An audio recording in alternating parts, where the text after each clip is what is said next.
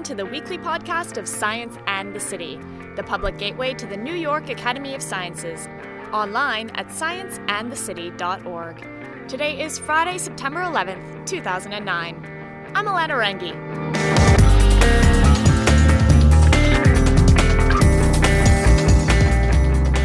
Think about folding a single piece of paper into an origami crane. Now imagine doing that with a giant sheet of metal. Impossible? Not in Brooklyn. Milgo Bufkin is a company specializing in fabrication of architectural metal. Think skyscraper facades, subway grates, or outdoor sculptures. They're also a company with innovation on their mind, using mathematics, architecture, and engineering to create beautiful and revolutionary ways to work with metal. And some of their work is based on the genome. This week, I'll take you on a tour of Milgo, and you'll meet two of the men behind this cool local company with a big reach. This fall, Science in the City is bringing you provocative thinkers in science and culture to the New York Academy of Sciences. Join Richard Dawkins, Aubrey de Grey, Paul Ekman, and many more world-renowned scientists and thinkers. They'll bring you the newest, hottest ideas in science, from anti-aging to nanotechnology to new discoveries in evolutionary theory.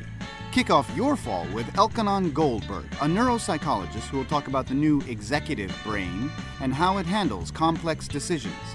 For tickets or more information, visit the Science and the City homepage at scienceandthecity.org. Okay, first of all, take a look at the ceiling. Oh, it's like the Nouveau tin ceiling. Yeah, right. I'm Bruce Gitlin, the chairman of Milgo Industrial in Brooklyn, New York. We're going to talk about new revolutionary methods of forming materials in metal that we believe have never been done before. This September morning, I'm in Greenpoint, Brooklyn, standing in Bruce's office at Milgo Bufkin and staring at the ceiling. Each ceiling tile is made out of cut metal, which has been pressed or pushed into wavy three-dimensional shapes. Each tile looks like a square of elaborate metal lace. Now, when you say acoustical properties, what does that mean? That means that it absorbs sound so that it's not reflecting sound, so you can make rooms as quiet as you'd like, depending upon the open area perforated into the material and the acoustical backing that's put on the back of the material. Which is kind of unheard of for a metal room. Being someone who works in sound, you do not want a room usually made out of metal. And I will tell you that we can make a room with a ceiling and maybe walls that will be almost perfectly quiet. It absorbs all the sound, or almost all the sound. Building sound-absorbing rooms out of metal is exactly the type of project that gets Bruce excited about his work at Milgo Bufkin. For more than 100 years, his family has been innovating with metal. My grandfather came over from Russia and was a wagon maker, and he was making fine horse-drawn carriages. But he quickly realized that cars had just started happening and it was going to put him out of business, so he started making horse-drawn wagons for commercial industry. Then he saw trucks and realized that was going to put him out of business, so he started making truck bodies, which was the back of the trucks, to carry commercial goods. And up until 1963, when I came into the business, the company specialized in custom-made truck bodies. And I didn't want to have anything to do with that business, and I wanted to do architectural metalwork, and my father agreed that we would start doing that immediately and no more truck bodies. And then, very shortly after that, while we were doing architectural metalwork in my first year here, I was approached by John Lobel, who's sitting in this room, who was 21 years old, and to make some contemporary sculpture. And we made a show that was very well received, and the young artists in New York City wanted to know who made those beautiful pieces, and John told them that it was done here at Milgo, and we became the center of sculpture fabrication for the artists in New York, which were at that time the avant-garde and leading artists in the world. Okay, so stop for a second. Think about all of the things in your life that are made of metal. Skip over the stapler on your desk and the fork you used to eat for lunch. Think the steel beams holding up your office building, the subway cars that take you to work, the sculptures in the park, or the cars that we drive. Milgo Bufkin is interested in taking all things metal and rethinking how we make and see them. Chances are you've seen their work somewhere, whether it be the alphabetic love sculptures in cities all over the world, the artistic metal facade of your office building, the bus stop shelter you wait under, or Richard Serra's giant metal sculptures. Milgo Bufkin is everywhere. In Bruce's own words, Milgo Bufkin is a metal fabrication company par excellence that specializes in fine metal work, mostly in the architectural design and sculpture fields. Back in Bruce's office, we're checking out some of the prototypes and metal models that he has around the room. I'm most interested in their newest projects. Now, while you're in here, this is important Okay. to hear, is that in one of these worlds that we're working in called ZERF. By world, Bruce means that ZERF is one of a few of Milgo's most innovative projects currently being researched. XURF, which means expandable surfaces. Okay. We have been able to take sheets of metal that are fairly thin, laser cut them with a lot of little slits in the material, and it makes it even weaker. So now you have really weak material. And then after we form it into a curved surface, the curved surface is stronger than the original material. How is that possible? Bruce rolls out a round, convex piece of metal with a geometrically lacy pattern similar to the one on the ceiling. This looks kind of like a curved manhole cover Bruce is putting on the floor. Woo! Hey, you can stand on this. Really? Yeah. Are you sure? Positive. I jump on. What I'm standing on looks like a convex net of metal. Not very strong looking at all. Yet, Bruce says it can hold over 1,000 pounds. Wait, so then how is it stronger now than when you had it as a full sheet of metal? Three-dimensional geometry. John, you got to come a little closer to the microphone. Meet John. My name's John LaBelle. I'm a professor at Pride Institute, and I've been consulting with Bruce at Milgo for many years, and also work with several cutting-edge architects on computational and genomic approaches to form that Milgo is actually helping to realize in actual constructions. Today I've asked for a tour of Milgo.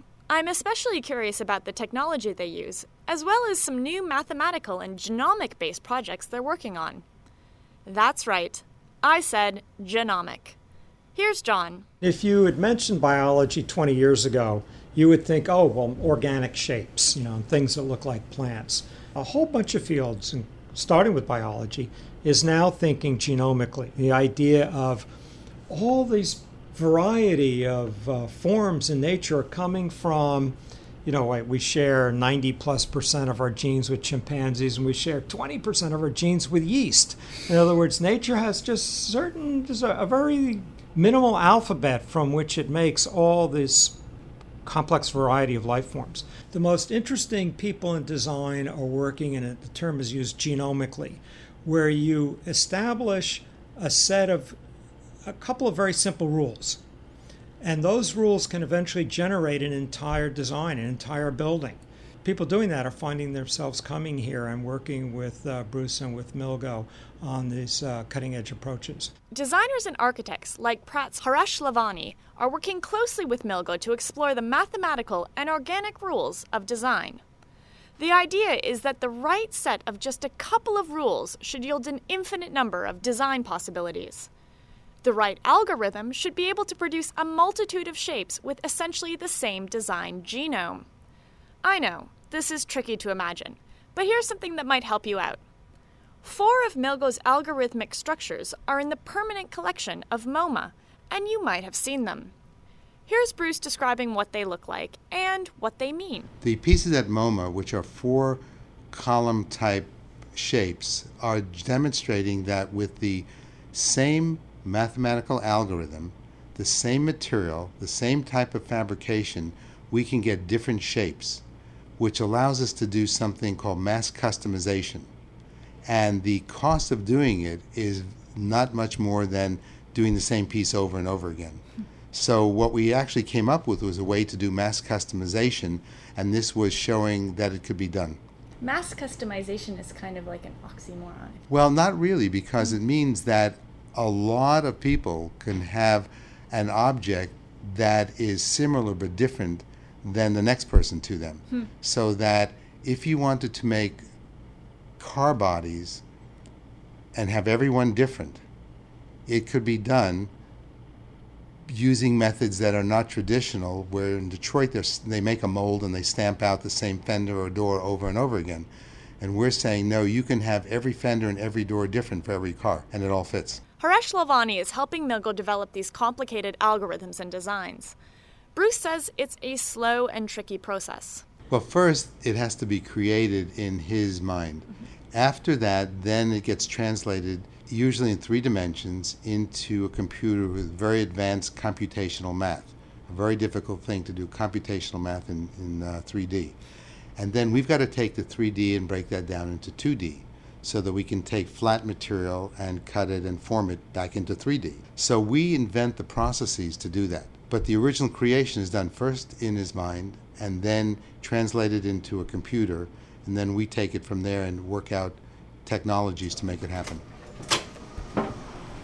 I'll show you some of the Bruce things, and I leave the office and walk through a couple of doors into the factory. Milgo owns 4 other smaller factories in Brooklyn which handle various tasks like painting. But here, at the main factory, is some of the best and coolest technology. This may be a little noisy. Yeah. This machine is cutting metal with water right now. Oh my God. Doing what with water? That's called the water jet machine. And what we do is we have water, regular water, coming out of a nozzle that is being forced by high pressure through the tubes to come out this nozzle. And it comes out at about 77,000 pounds per square inch. And the size of the nozzle is like a hypodermic needle. So you have enormous pressure. And that's put on a machine that's controlling it and moving it wherever you want within 2 or 3 thousandths of an inch. And the machine we have actually allows us to cut through any material basically in the world up to 8 inches. So we cut cement, stone, glass, wood, metal, that thick. And the other part is that on some of the materials we add to the water as it's coming out of the nozzle very finely ground up garnet. And garnet is very hard, almost like diamonds. So we introduce, let's say, a garnet dust into that high-pressured water, so we have a liquid abrasive, and it literally cuts through anything. All of Milgo Bufkin's manufacturing and processes are surprisingly environmentally friendly. No heat is used to bend any metal. It's all done cold. All of the water they use is recycled, and Bruce says that only a fraction of the percent of metal they use ends up as waste. Efficiency is big at Milgo, and their laser cutter is a prime example. One of the best in the world, the machine essentially vaporizes the metal it's cutting. Milgo's laser cutter is huge, about the size of 3 cars. Bruce has asked the operator to run a quick test as a demo. They've programmed the laser to cut 100 pencil eraser-size holes in a sheet of metal about the size of a drink booster. Wow! It really moves on this fast when it's on. It's so fast. Definitely. That's at 10,000 inches a minute. Yeah. It's cutting up. The whole task takes about 10 seconds. We have a few lasers, and the most sophisticated one is a new generation of machines that has just been produced, whereby a high-powered laser that, and ours in particular, can cut up to 1.25 inches thick steel, moves at a speed rate of 10,000 inches a minute and is accurate to within 1,000th of an inch on the first shot. And the whole laser delivery system is moving on a magnetic bed, and there's no friction. So it goes from a standing stop to 10,000 inches a minute in a millisecond. There are only a few in the world. This is the kind of machine of the future that people would have. But when these are developed, the companies come to us because they know I like new toys, and we just buy them even if we don't have the work, just something new to play with. But this is a very large machine. It cuts sheets that are 6 foot by 12 feet, super accurately. That was the fastest hole cutter I've ever seen. Bruce and I walk back into the offices, and as we go by a wall full of framed photos of Milgo's work, Bruce tells me a story I can't resist sharing. Here's the number 9 on West 57th Street. We put a sculpture that I made personally on the moon without NASA knowing about it. Really? This is the NASA photograph. And it's a plaque that How I did made you also. do that? Snuck it up on Apollo Flight 15. Well, how do you just sneak up a piece of metal on an aircraft? You have to know an astronaut. Who was your astronaut? Astronaut Scott and Warden, and they both got kicked out of the space program when NASA found out about it. No way! So did you give them a free sculpture or something to make up for their moon? This is the picture on the moon. That's the little sculpture. And this was a plaque that was dedicated to all the astronauts and cosmonauts that died trying to get to the moon. Oh my God. So this is around 1970. And the astronauts all wanted to have them. It was honoring their own. So is it still up there? Yeah. And the Smithsonian Institute asked us for one, which we made a replica, and it was on permanent display for about 12 years in the Air and Space Museum in the full lunar landscape. I can't believe you got a sculpture on the moon without NASA. It's one of the interesting projects. We have others also. Putting metal in unusual places. Take my word for it. You have to see some of these pieces for it to really make sense. Check out Milgo's website at milgo-bufkin.com. That's it for this week. If you can't get enough of Science in the City, you should try following us on Twitter. Visit us at www.twitter.com/sci-and-the-city. Science in the City is a non-profit program of the New York Academy of Sciences. This means that we need your continued support to keep bringing you this weekly podcast series, as well as the rest of the Science in the City program, like our events series and our new website.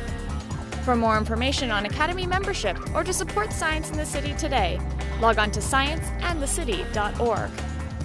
And as always, we would love your feedback on any of the programs we run here at Science in the City.